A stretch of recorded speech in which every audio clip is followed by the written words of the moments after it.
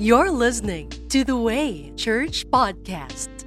If you're looking for a place to hear God's Word and be inspired, you have come to the right place. We believe this week's message from Pastor Ryan will be a blessing to you. I once thought these things were valuable, but now I consider them worthless because of what Christ has done. Yes, everything else is worthless when compared with the infinite value of knowing Christ Jesus, my Lord. For His sake, I have discarded everything else, counting it all as garbage, so that I could gain Christ and become one with Him. I no longer count on my own righteousness through obeying the law. Rather, I become righteous through faith in Christ. For God's way of making us right is with Himself. Depends on faith. We are lesson 3 on reason for the season. Kung na-notice nyo, nag-backpedal kita. Next Sunday is our Christmas service. We're going to talk about the birth of Jesus for the Christmas. But I feel strongly about this one. So for reason for the season number 3, let's talk about this. Let us pray. Heavenly Father, we thank you for your word. We thank you that your word is already anointed. We thank you that your people are ready to hear what you have to say. Holy Spirit, we know you are here. You who guides your people, the people of God, into all truth. Help us. We need guidance. And as of now, our hearts are open, our minds are ready, and we receive the seed, the incorruptible seed, which is the Word of God upon our hearts, in our lives. In Jesus' name, and everybody said amen. Amen. You may be seated. All right, so I saw this post on Facebook from a pastor friend of mine. It's a picture, and I kind of like what it talks about. And look at this. It says here on this side, this is the season. And on the other side, this is the season. And on the other side, this is the reason. The season of Christmas, the thing that we have here that we are enjoying so much. Kanami isang Christmas no, nami may Christmas parties, damo regalo, damo bonuses. But the reason for that, all of that, is the death of Jesus Christ on the cross. That is the reason for the coming. That is the reason for Christmas. Now, I want to show you a few things here. Kung natungtuman yung lesson natin last week, I said, when God gave Jesus, He gave His utmost best. Meaning, God could not have given any other answer aside from Jesus. Kung hindi ka satisfied kay Jesus, kung parang sa imo hindi pa enough si Jesus, then I'm sorry for you, there's no other answer for you. Because Jesus is the only answer. Jesus is God the Father's only solution to the plight of mankind.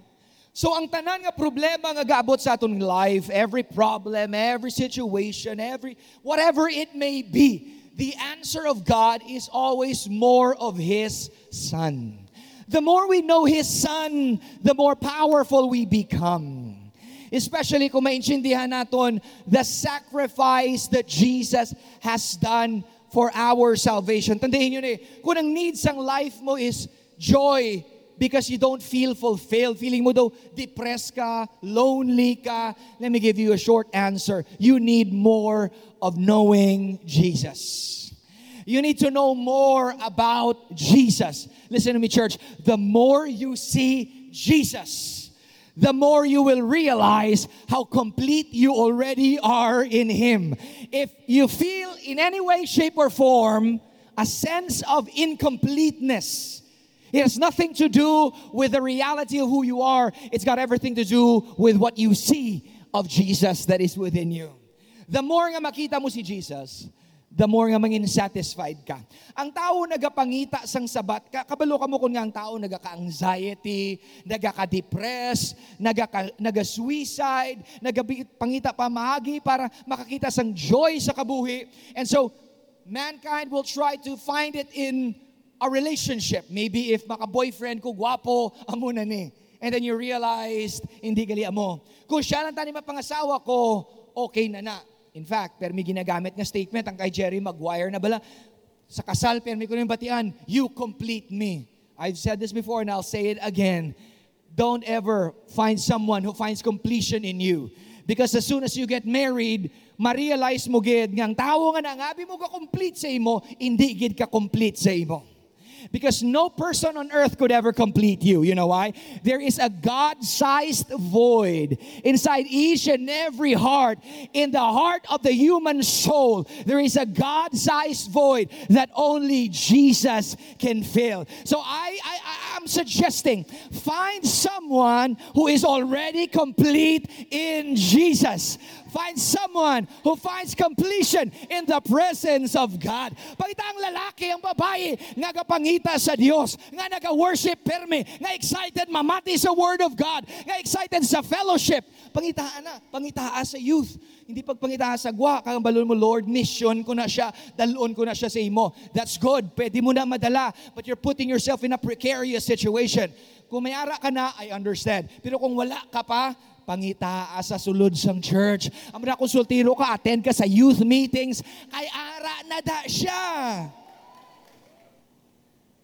Don't look for someone who will say, ako may amulang ko ni, makaamuna ko ni. No.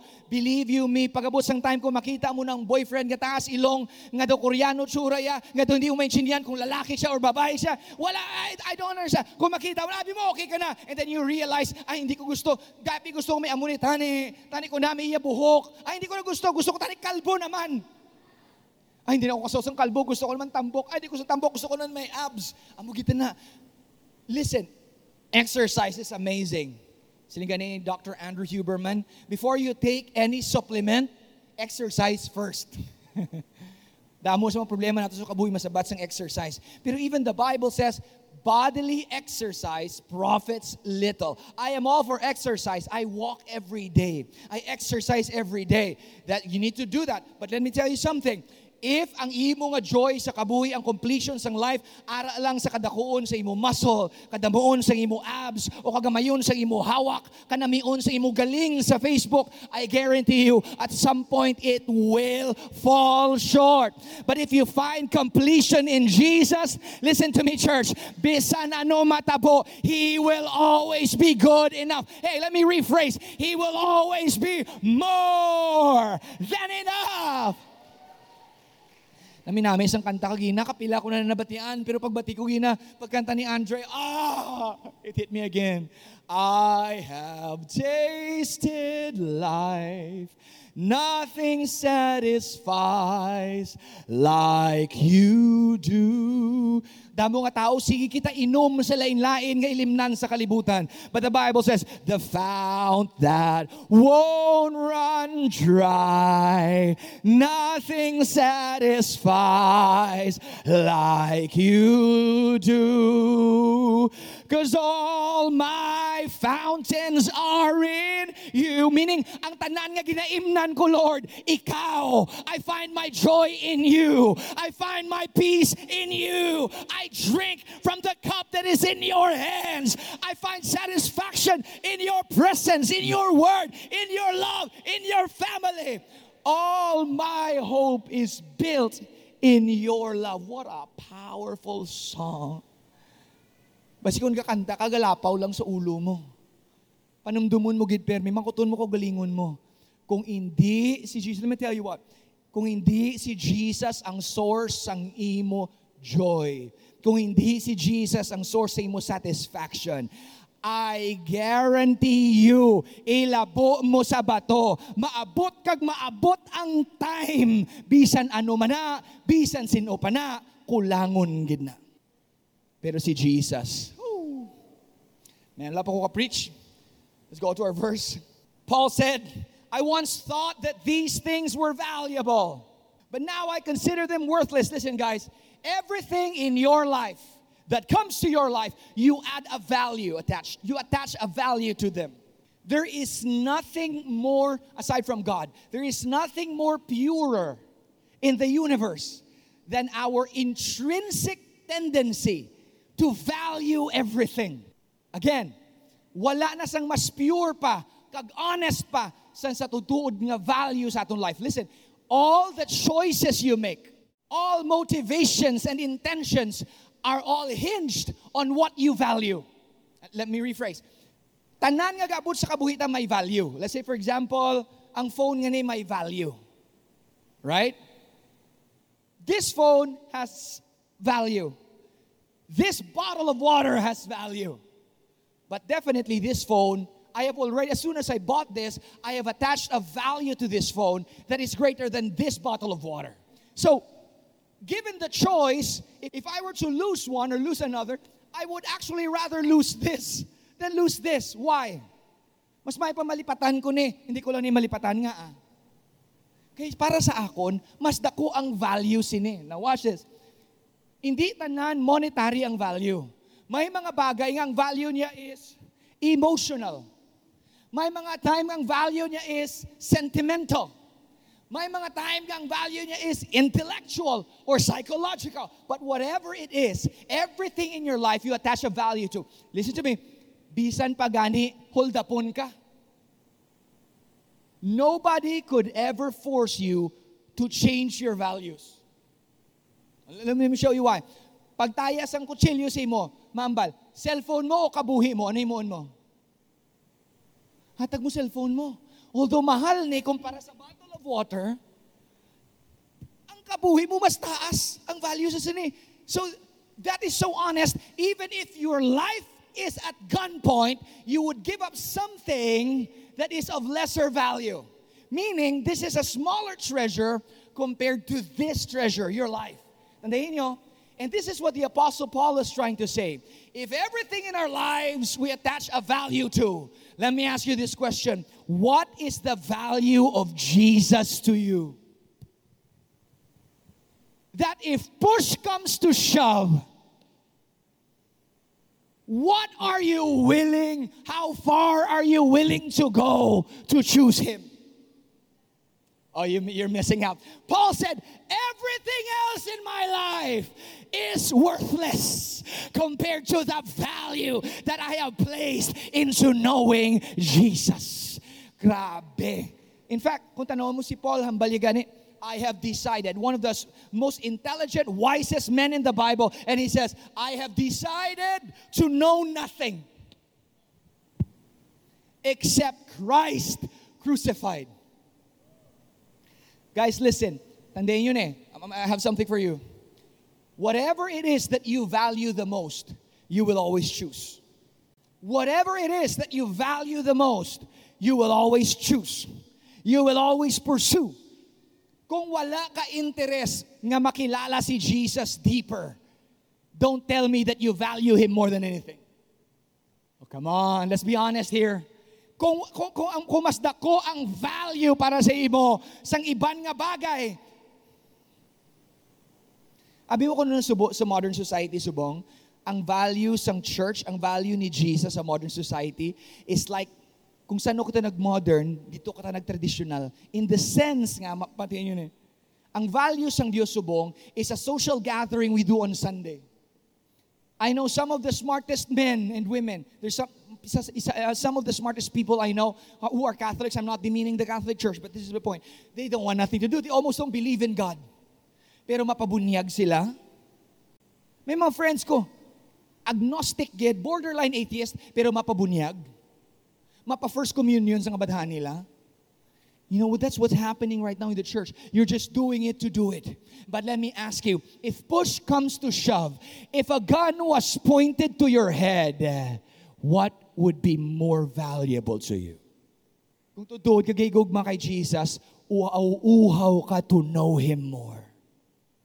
Excited ka pirmi magsimba. Excited ka pirmi, ay iwali ni pastor, amo man nagyapon. Tapos pag ending na, masaka ang musicians. Tapos mabuild siya crescendo. Tapos masinggit-singgit siya. Tapos matindog-tindog ta, kag malsal sa kamot. liwat-liwat every Sunday. Sa imo ya liwat-liwat. Pero may mga tao ya, nga wala nila tulok ang liwat-liwat. Ang natulok nila ang value nga makuha nila. When you love someone, it doesn't matter how many times you do it. I don't count how many times I kiss my wife. I just do. And I want to kiss her all the time. I want to kiss her every day. I want to spend time with my family because I value them. But let me ask you this. Would you even value God more than your own family? If you do, you need to pursue. Watch this. Because pursuit is the proof of passion. That's what Paul said. Everything becomes worthless. I want to pursue Him because I'm passionate towards Him. Don't tell me you love God, pero way kagana magsimba. Don't tell me you love God, pero di ka man maghatag. You love God, pero... Oh, come on, church, I'm talking to you. Oh, may youth meeting to. Kung part ka sang youth, kagasimba ka sa The Way, pag-announce ang announcement, kadto na. Why? Because you value Jesus. You value, galing Friday night, Pastor, Saturday night, galagaw kami sa mga barkada ko. Hambalang barkada mo, guys, wait a minute. Saturday, may youth meeting kami. Instead nyo, upod ko sa inyo, upod ka mo sa akon. I want you introduced to you, Jesus. Oh, come on, young people, I'm talking to you. Hindi na maghulat, nga migahon, tagaan regalo, intuon. Ikaw na mag-aha sa kugalingon mo. Tell yourself, you know what? I'm gonna pull up this old carcass and bring it to church because I value Jesus more than anything. Hallelujah. Siling sang Bible, the Bible says, nobody can please God without faith. It's impossible to please God because He is a rewarder. Everybody say rewarder of them that diligently seek. Not diligently please. Ang rewards naton wala sa aton trabaho. Ang reward naton sa aton pursuit to know Jesus. Paano na, Pastor? Kay kun ang Diyos mag-reward sa imo, based sa imo nga hinimuan, that's no longer grace. That's religion. Meaning God becomes liable to respond to your good works. Nagsimba ko, may utang ang Diyos sa akon. Naghatag ko, may utang ang Diyos sa akon. That's not how it works. That's why the Bible says, He rewards those that diligently seek, not diligently try to please Him, not diligently do things. No. The things we do, kung magsimba ka, mag-attend ka prayer meeting, mag-share ka kay Jesus, magbasa ka sa Bible, ang mga ginahimo mo nga na, that is your pursuit to know Him more, to know Him deeper. And the more you know Him, the more revelation you get. The more revelation you get, the more powerful you become. Why? Because you realize the power that is at work within you. Listen, you're not trying to get power. You are unlocking potential.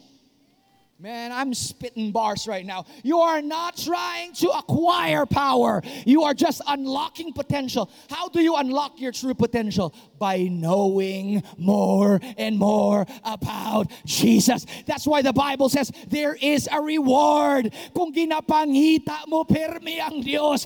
Permi mo siya ginasagap. Permi mo siya ginadesire.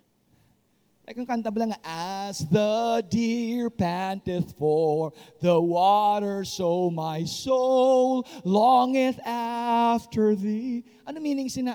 Kita niyo mga usa? Kayang usa, ang deer, they are prey. Ginaayam sila sang iban nga mga sapat. Pagkaon sila sang damo nga mga sapat, sang mga leon, sang mga hyena. Kagsun ano pagig nga mga carnivore. So ang deer, permina siya alert. In fact, nakahunting ako deer sa una sa Amerika. Ang ilad lunggan, hindi lang yung sa aton, ngagamula na, gamuamon at lunggan, ito parabolic antenna, gamay-gamay lang nga rustles ang leaves, maghulag may malapakan ka lang nga lipak. Sobra sila ka anxious. Kasalas na da yun. Ang munang batasan sang deer. In fact, ang friend ko, si Brother Kirtley, kay naghahunting kami, silinga sa akon, lantawa bala, kung ang hangin pakadtude, tapos ang deer ato didto, hindi mo gina siya madakpan. Kay kapag huyop sang hangin sa imo, ang imo nga scent dalon sang hangin pakadto sa iya. So dapat ara ka pirmi, kunari di ang hangin kay pakadto, ari ding deer diri ka sa piyak, parang hangin mo di magkadto siya mo nang deer kay pirmi siya kuan. So ang deer pirmi gadlagan. So pirmi siya nahapo. Imagine nyo yung deer nga uhaw kapoy-kapoy, nakakita sang tubig kag nag-inom. Hindi nyo ko, kung amo na ang desire mo sa Diyos. You aren't rewarded for good works, but for pursuit of knowing Him. Watch this. Look at this, guys. Verse 8. Yes, everything else is worthless when compared to look at this. Di ba I said you put value? With the infinite value of knowing Christ Jesus, my Lord. What is the value of Jesus supposed to be? Infinite. Infinite. Meaning wala sang makakompare, wala katapusan, hindi matakos, hindi matungkad ang values ni Jesus sa aton life. For His sake, I have discarded everything else, counting it all as garbage, so that I could gain Christ. I said this kagina na una, no? Our choices are ruled by our values. Can I get an amen? Look at this. And become one with Him. I no longer count on my own righteousness through obeying the law. Rather, I become righteous through faith in Christ. For God's way of making us right with Himself depends on faith. Di naghali ng hambal ni Paul nga, it is no longer I, but Christ. No longer Ryan, but Christ. When the Apostle Paul talks about these things, he says, I've decided to know nothing. Ang muling pursuit ni Paul, except Christ crucified. This is the reason for the season. Jesus dying. I want to share a few things with you. Here's an anecdote in the Bible. You can find this specifically in the book of Matthew. Look at that picture. We call that the triumphal entry. Ang pagsulod ni Christ sa Jerusalem. Familiar sa inyong story? I cannot read all the verses that connect to that. You can go ahead and read that on your own. But the story goes like this. Before si Jesus nagsulod sa Jerusalem, tapos na siya sa ministry niya sa Galilee and then sa Judea, manugsulod na siya sa Jerusalem. Now watch, this is very powerful, guys. Bago siya magsulod, before he enters Jerusalem, he already understood. If you read it in the book of John, he already knows that he is close to the end. Manugtapos na ang iyang mission. He knows he has 1 week left. Ano imuon mo kung 1 week na lang bilin sa kabuhay mo? This was the last week. Ang entry into Jerusalem is the last week in the life of Jesus. Pagsulod ni Jesus sa Jerusalem, you saw them carrying palm trees, taking off their garment, putting on the street, and then they were picking up the garments and saying, Hosanna, Hosanna, blessed is he who comes in the name of the Lord. Talking about Jesus. Now, kabudlik isa intindiyon kay daw may mga inconsistencies. In fact, even Bible translators and Bible scholars, they're having a hard time to try to get a good pulse of what Jewish society felt at that time for Jesus. For sure, damo si Jesus followers. O galing kay mas stronger lang gid ang Sanhedrin or ang mga high priest. Tapos sa tunga time, kabalon mga kamusong story, yun palansang si Jesus sa krus, hadlok man sila, wala man sila nakakommit gid fully. But the message was there, but there were already pre-crucifixion, a lot of Christians who were looking at Jesus, if not the Messiah, at least the prophet. But this passage right here of Jesus entering Jerusalem is not a arbitrary, random thing that he just did just by happenstance. Natandayin nyo, before si Jesus nagsulod sa Jerusalem, where was he? Sige ba? Sa mga Bible students, ba? Where was Jesus exactly before he went to Jerusalem for the last? Din siya, nag-ano siya? Anong last nga event? You wanna know what? He was in Bethany. He just raised Lazarus from the dead. Sa si Lazarus na patay, have you ever wondered kung nga agin hulat gid ni Jesus ang 3 ka adlaw kag sa 4th day pa siya nagkadto nga sure ball gid nga patay na. And even Jesus himself said this, he is dead. Sila nga, our friend Lazarus sleeps, pero may anecdote na sa Bible, but what he really means was, he's already dead. Now watch, I want to show you a few things. That's not random for the Jews to just do that, because for them to do that means the Messiah is here. Paano naglambot sa point nga na? Now watch this. Here's something, I was reading this from J. Amaral. He is a Jewish scholar. Sila nga siya libro, Understanding Biblical Times, there are 4 messianic miracles. 4 miracles that are expected by the religious people. Nga gina-expect nila para ang tao makonsider nga Messiah. Alright? At least 4 ka milagro, and let me explain to you what they are. The first miracle is the healing of the leper. Pastor, why is it so important ang milagros ang healing of a leper? Here's the reason why. Because lepers are considered cursed because they are unclean. And because they are cursed, because they are unclean, the curse is only done by God, and it is cannot be reversed by anyone else but God, or if it is the Messiah who does it. So, para sa ila, bago ka namon i-accept na Messiah ka, dapat makita namon nga mag-cleanse ka sang lepers. Pero tanawan niyo pag-cleanse ni Jesus sang 10 lepers, ano ginambaligan niya? Go to the priest, show yourself to the priest, and then nagkato sila. Kay ang priest, amo lang makadeclare makadeclare sa lepers nga clean. Another one is the casting out of a mute spirit or a mute or apa nga demon. Because the Pharisees, what they do when they try to rebuke demons or exorcise, at least they try to do, is demand names. What is your name? This is from J. Amaral sa iyang kwan. According sa iyang, this is a Hebrew scholar. Sila nga, what the Pharisees would do is they would ask the evil spirit the name and try to expel the spirit through his name. And since an evil spirit cannot talk and give his name, they cannot cast it out. Natandihin nyo, sa relihiyon, necessary na. Sa anak sang Diyos, hindi na necessary. I know many of you sitting here are Pentecostals in background, kaginabang nga bago may cast ang evil spirit, ask for the name. You can ask for the name all you want. There's no problem with that. But you don't need to ask the name. You can cast them out just because you have authority over them through the name of Jesus. That's why when he cast a mute spirit, that was another sign. Here's another miracle ginaulat nila. It is the healing of a man born blind. Di ba may isa ka illustration sa Bible nga namangkot sila kay Jesus, Lord, kisino ni sala? Nga ang tao ka bulag. Sala ni bilas ang nanaya, sala ni bilas ang tataya. Because it deals with sin. And it is a curse again. So ergo, if someone became blind, only God can reverse that. So only the Messiah can do that. So amo nang pagpati nila. Pamati ka mo. But listen to me, when Jesus did it, He opened the eyes of a man born blind. And then that's another miracle. Let me ask you, here's the 4th miracle that sealed the deal.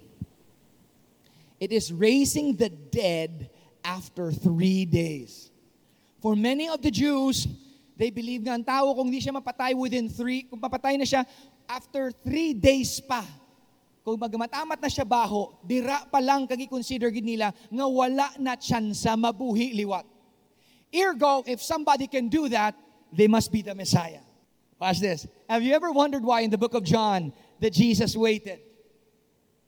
I'm waiting for another few more days just to make sure that this sign is made.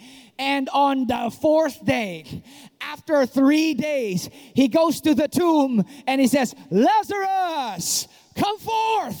Watch this, guys. Lazarus comes out of the tomb, and then word spread. John chapter 12, word spread that Jesus raised a man who has been dead for more than 3 days. Pagkabati sa mga Hudyo, they understood the signs. This man must be the Messiah. That's why after he raised Lazarus from the dead, he waited first, bisan patay na, because he knew he had to fulfill that. And then after that, he enters Jerusalem. Matiin nyo guys, pagsulod niyo sa Jerusalem, people saw and said, here's the man who raised the man after 3 days. He must be the Messiah. So they took the palm branches and put it on the street and cried, Hosanna, blessed is he who comes in the name of the Lord. What I'm trying to say is, we may not fully grasp his ways, but he always has a plan. Church, listen to me. We don't understand all of the intricacies of God's divine thought, but I guarantee you, he always has a plan. And his plans are always good. Sino sa inyo kaagisi na nga daw hindi mo maintindihan kung ano ka katabo sa kabuhi mo, daw may Diyos ka nga daw wala man Diyos, daw may hope ka nga daw wala man hope, Christian ka man pa daw hindi mo maintindihan. The song says, when you don't understand, when you can't trace his hand, when you can't see his plan, trust his heart. He has a plan for you, and it is good. You know, it's so fascinating, gin-reveal ang heart ni Jesus. Siguro, no, because Lazarus was his friend, one of his closest friends. Balaan niya nga kinanglan yung hulaton 3 days para sure bulgid nga hindi ng tao magreklamo nga hindi buhi to. Paralyzed lang to o koma lang to. No, ginsigurado gin nga 3 ka adlaw. In fact, they said, Jesus, you can't raise him up anymore. He already stinks, meaning he already started to decay. Pero ang basang Bible, pag-abot ni Jesus, balaan niya nga baho na si Lazarus. Balaan niya nga 3 days na nga napatay. He already stinks. Nag-decay na si Lazarus. And he cried. Jesus wept because he loved Lazarus.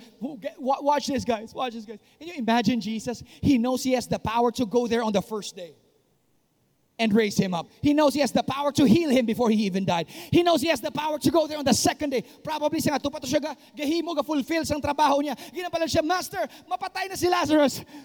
A part of him understands, I could do this. Pero iya nga pagkatao, no, siguro, no, kanagiti siya eh. Ito gusto niya nagkakatuan, ito ayuho na lang amigo ya. But he has a plan. Oh, along the path of blessing you and raising you up, he also plans to raise a generation who will carry that badge, who will carry that name. He enters Jerusalem and they look at him and says, this is the man. The Lamb of God. You know what's so fascinating about that? The Lamb that was chosen para nga i-sacrifice on the day of Passover, 4 days from the day nga nag-enter si Jesus. The Lamb was chosen always. Hindi sila pwede kapili lamb anywhere else. Exodus chapter 12. Hindi sila kapili lamb anywhere else. The Lamb has to always come from the fields of Bethlehem. So the high priest would go to Bethlehem and find for himself a spotless lamb.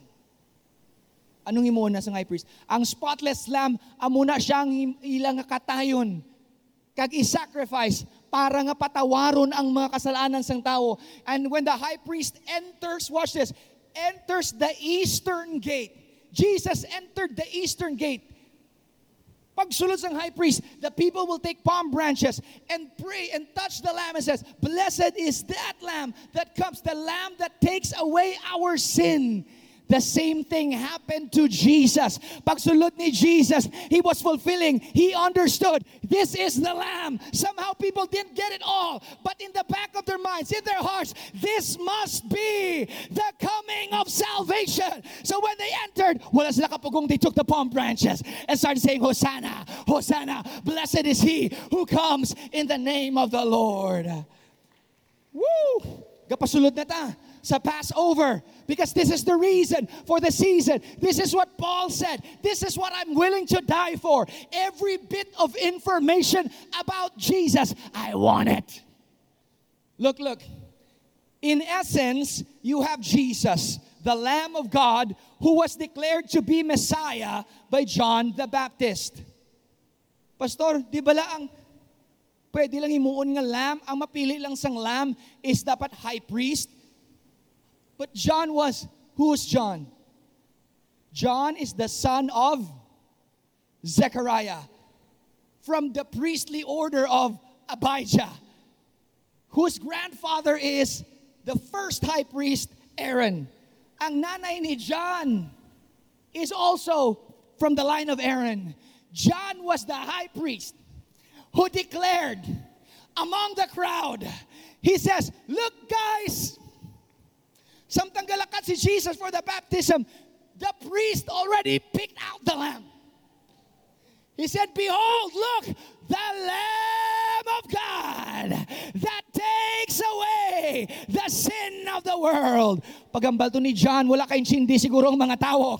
But he was already declaring, this is the man who is going to be sacrificed. Oh my goodness. Watch, guys. Look. Who belonged to the family of the high priest, being carried on a donkey through the eastern gate. Watch. Jesus of Nazareth, who has performed all the required messianic miracles, has fulfilled all other required prophecies to be Messiah, is greeted by a crowd rejoicing because the sacrificial Lamb of God for the Passover feast has already been selected.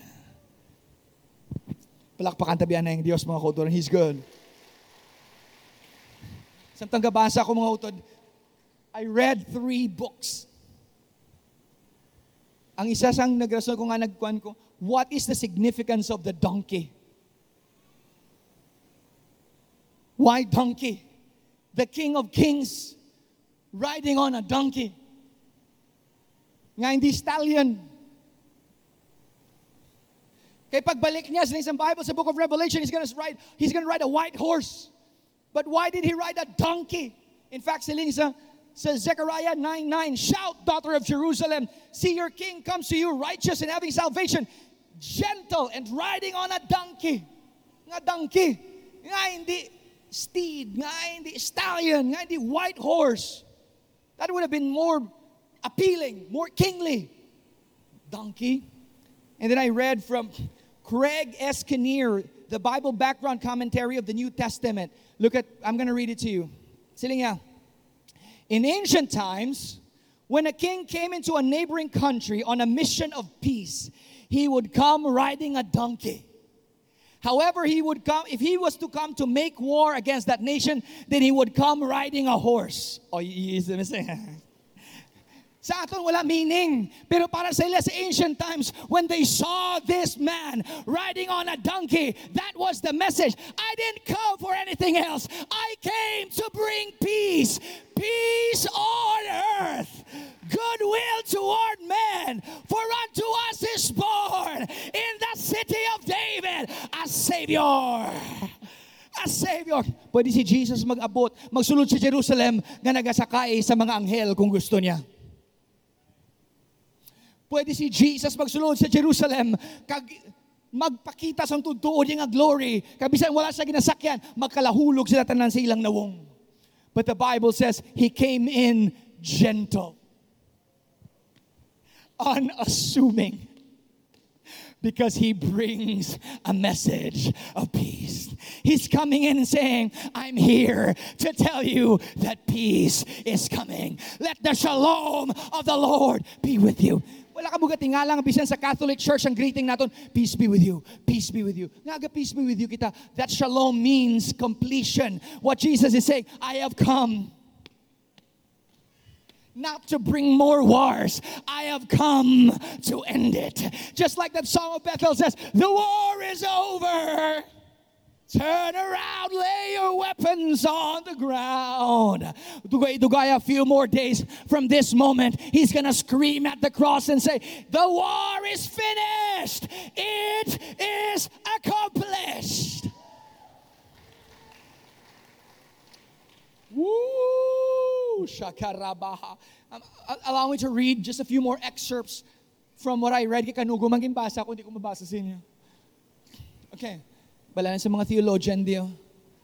What's the difference between plagiarism and research? Ano? Difference in plagiarism kag research? Footnotes.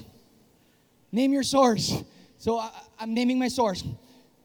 From Robin Sampson and Linda Pierce, nga book, The Family Guide to Biblical Holidays with Activities for All Ages. Woodridge, Virginia, Heart of Mission Publishing, 2001, page 128. Ginsulat ko gid.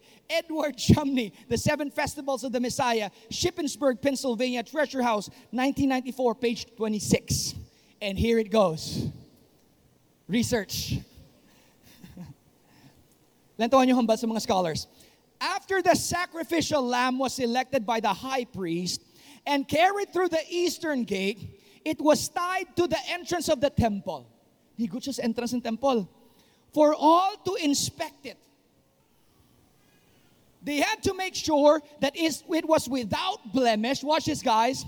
That it was perfect. That it was faultless. And this would continue for 4 days until the twilight hours leading to the Passover or the sacrifice. So pagsulod sang lamb, sang sacrificial lamb, they're gonna tie the sacrificial lamb dito sa entrance ng temple. And then all the priests would scrutinize it. Pangitaan nila mistake. Pangitaan nila sala. Watch this, guys.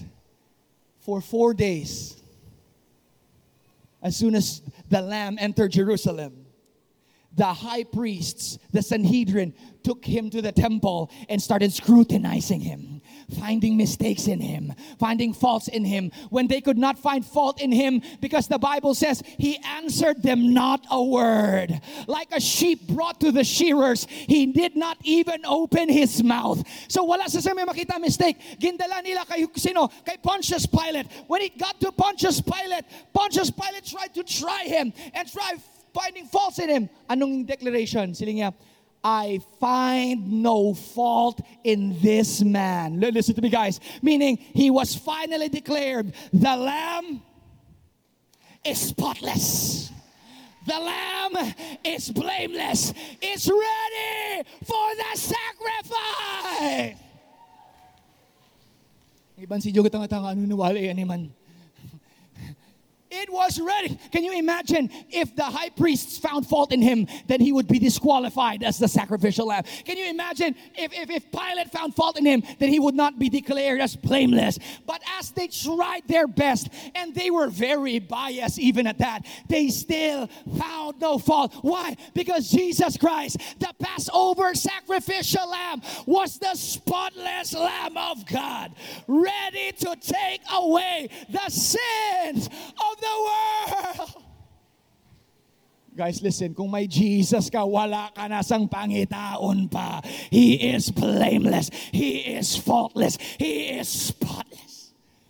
In Exodus 12, 1 to 51, because this is leading to the Passover. Kabalo naman kamo ang Passover to ginsudla ni Jesus. Nag-start sa din gani sa Exodus, right? I don't have time because there's 51 verses in Exodus 12 that talks about the Passover. But before God sent the final plague, the killing of the firstborn, there was an instruction. What was it? You need to slaughter a lamb and take the blood and smear it on both pillars and on the top doorpost of your house. That was a requirement. That was part of the Passover. Ano matabo? If the angel of death passes by and he sees the blood of the lamb on the doorposts and on the pillar and on the doorposts, then what will happen? Then he will pass over that house. Amo nang ginalan sa word nga, pass over. But here's the fascinating fact. Are you ready for this? Every time they smeared the blood, they actually wrote the Hebrew letter Chet. You know what the Hebrew letter Chet means? Life. Life. Every time he declared, listen to me, the blood of Jesus, just like he said, I did not come to take your life. I come that you might have. The Lamb sacrificed his life that you may live. No, the Lamb died and his blood put on the doorpost as the letter Chet. Listen, judgment cannot touch anything if life has already spilled blood for it. Oh, you're missing it. Over your head. How can the devil curse you kung ginbutangan mo na life ang imo family? If you already put life, smeared life onto your business, onto your career, onto your relationship, smeared with the blood of Jesus. Church, there's like tons. You know, last night, tapos na ko sang slides ko. Naobra ko na. Thursday pa lang human ako. Last night, I slept around 2:30 in the morning. You know what I did? I shortened my message. So this is like 20% of what I originally wrote. Because there's so much vivid imagery. There's not enough time to explain it. Here's a fascinating thing that I saw. Though the command was given for the lamb to be killed publicly, watch this, so that the entire assembly could witness the death of the lamb, the blood of the lamb had to be applied personally. Yes, listen. The blood of Jesus was already spilled. The lamb already died 2,000 years ago. But it will do nothing to you kung hindi mo pag-i-apply sa imong kabuhi. You will die in frustration and depression without seeing the power and the life of God because you refuse to apply the blood on your life. The blood was given by Jesus, but you have to personally take it. You know, the late Reinhard Bonnke was asked by an atheist in a debate. Sila niya, if God is good, why is there evil in this world? Sila ni Reinhard Bonnke, because he was German, sila niya, dare I tell you that you can still be dirty even if you live inside a soap factory. Soap factory. Factory sang habon. Kay bisan kay star ka pa sa factory sang habon. Kung hindi mo pagwaw ng habon, kagi-apply sa imulawas, hindi kagid magtinlo. You know why there's evil in the world? Even when the Messiah was already killed, it's not because the power of the blood is not working. It's because the people refuse to see the answer. They refuse to accept that there is only one solution, and that is the Lamb of God. Wala ako time explain sina, why 3 p.m.? Next time, explain ko kung 3 p.m. Let me end with this. Isaiah 53:10. This is the reason for the season. Can I ask something from the church? Para nga hindi lang kamo gatulok. Let's read this together. Can you see it? Isaiah 53 and verse number 10. Let's read it together, okay? But it was the Lord's good plan to crush him and cause him grief. Everybody read. Yet when his life is made an offering for sin, he will have many descendants. Church, wala niyo nakita. Sa Bible, because of the joy set before me. He understood the sacrifice. He knew the pain. The cup was brought in front of him. Ang ginwali ni Pastor Jess sa amon sa Wednesday night. By the way, if you're not attending, you're missing a lot. You're missing big time. The blood that was placed before him, ginuba ni Kristong iya divinity. Ginuba niyang glory sang langit. He understood what it would cost. He understood what it would take him to save us. And yet he did it because he understood that only through this will we have this. Only because of this, we can have 4 billion believers all around the world. Lain-lain degrees ang aton nga faithfulness. Lain-lain degrees ang aton commitment. But there's approximately around 4 billion people who believe that Jesus Christ is the Lamb of God. Watch. He will enjoy a long life, and the Lord's plan will prosper in his hands. Look at this from the Message translation. The plan was that he would give himself as an offering. Merry Christmas. For sin, so that he would see life come from it. Chet. The death of the Lamb brought them life. He'd see life come from it. Life, and more life. And God's plan will deeply prosper through him. Just like that song Kagina says, I have tasted life. Kintry mo na ang life sa butilya, sa sex, sa kwarta, but nothing satisfies. Because only the Lamb of God could bring life, and more life. And God's eternal plan will prosper through him. You know, every time nga mag-ahayo ka sa balatian mo, every time nga ma-overcome mong depression, nga tutayan lang magpatay sa imo. And more than anything, every time makabaton ka blessing.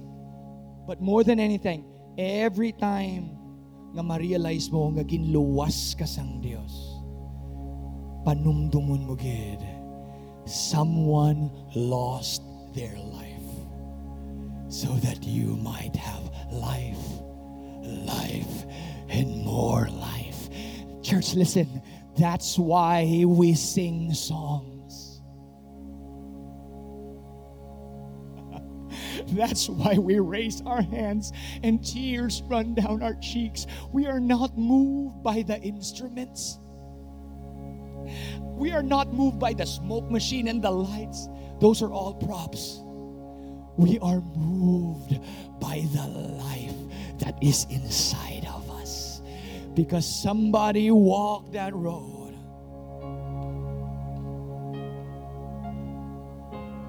Kininsultuhan nila si Jesus. Sila nila, kung anak ka sang Diyos, luwasa ako, galingon mo. Kaya niya luwason. Pwede manaog ang anghel. Isa lang ambal ni Pilate. Sila ni Jesus kay Pilate, you have no power over me. Sila niya, kung gusto ko, pwede ko kapadala 12 legion of angels to come down now and save me. But I won't do that. You cannot take my life. No one can. I have come to sacrifice it. The Lamb of God did that. Church, listen. Sa totoo lang, alsa-alsa ka mo, hindi na makabayad kay Jesus. Ang hibi-hibi, hindi na enough. I know that, you know that. Pero amo man lang nang mahatagda sa Ginoo. Wala sang kwarta sa kalibutan nga makabayad sa hinimo ni Jesus. Wala sang talento o abilidad o influence nga makatupong sa ginhatag sang Dios. That's why the church raises their hands.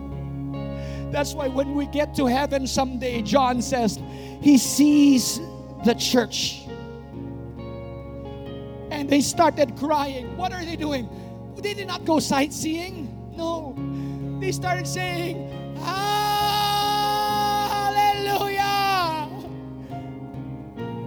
Mapapa-hallelujah ka talaga kung alam mo at nakita mo si Jesus sa harapan mo. When you, I don't know what your reaction would be. What would you do when we get to heaven someday and you finally see the Lamb who was broken for you?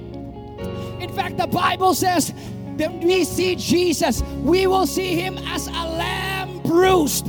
The blood is still on him. The nail-scarred hands, the striped back, the hole on his side is forever going to be a memorial for what the Lamb of God has done. He went through all of that so that you might have life, and more life. Happy Christmas. Thank you for joining us. If you are blessed by this message, share this with someone you know and be a blessing as well. We'd love to hear from you. Let us know by rating our podcast or reaching us at our social media platforms. Links are in the description.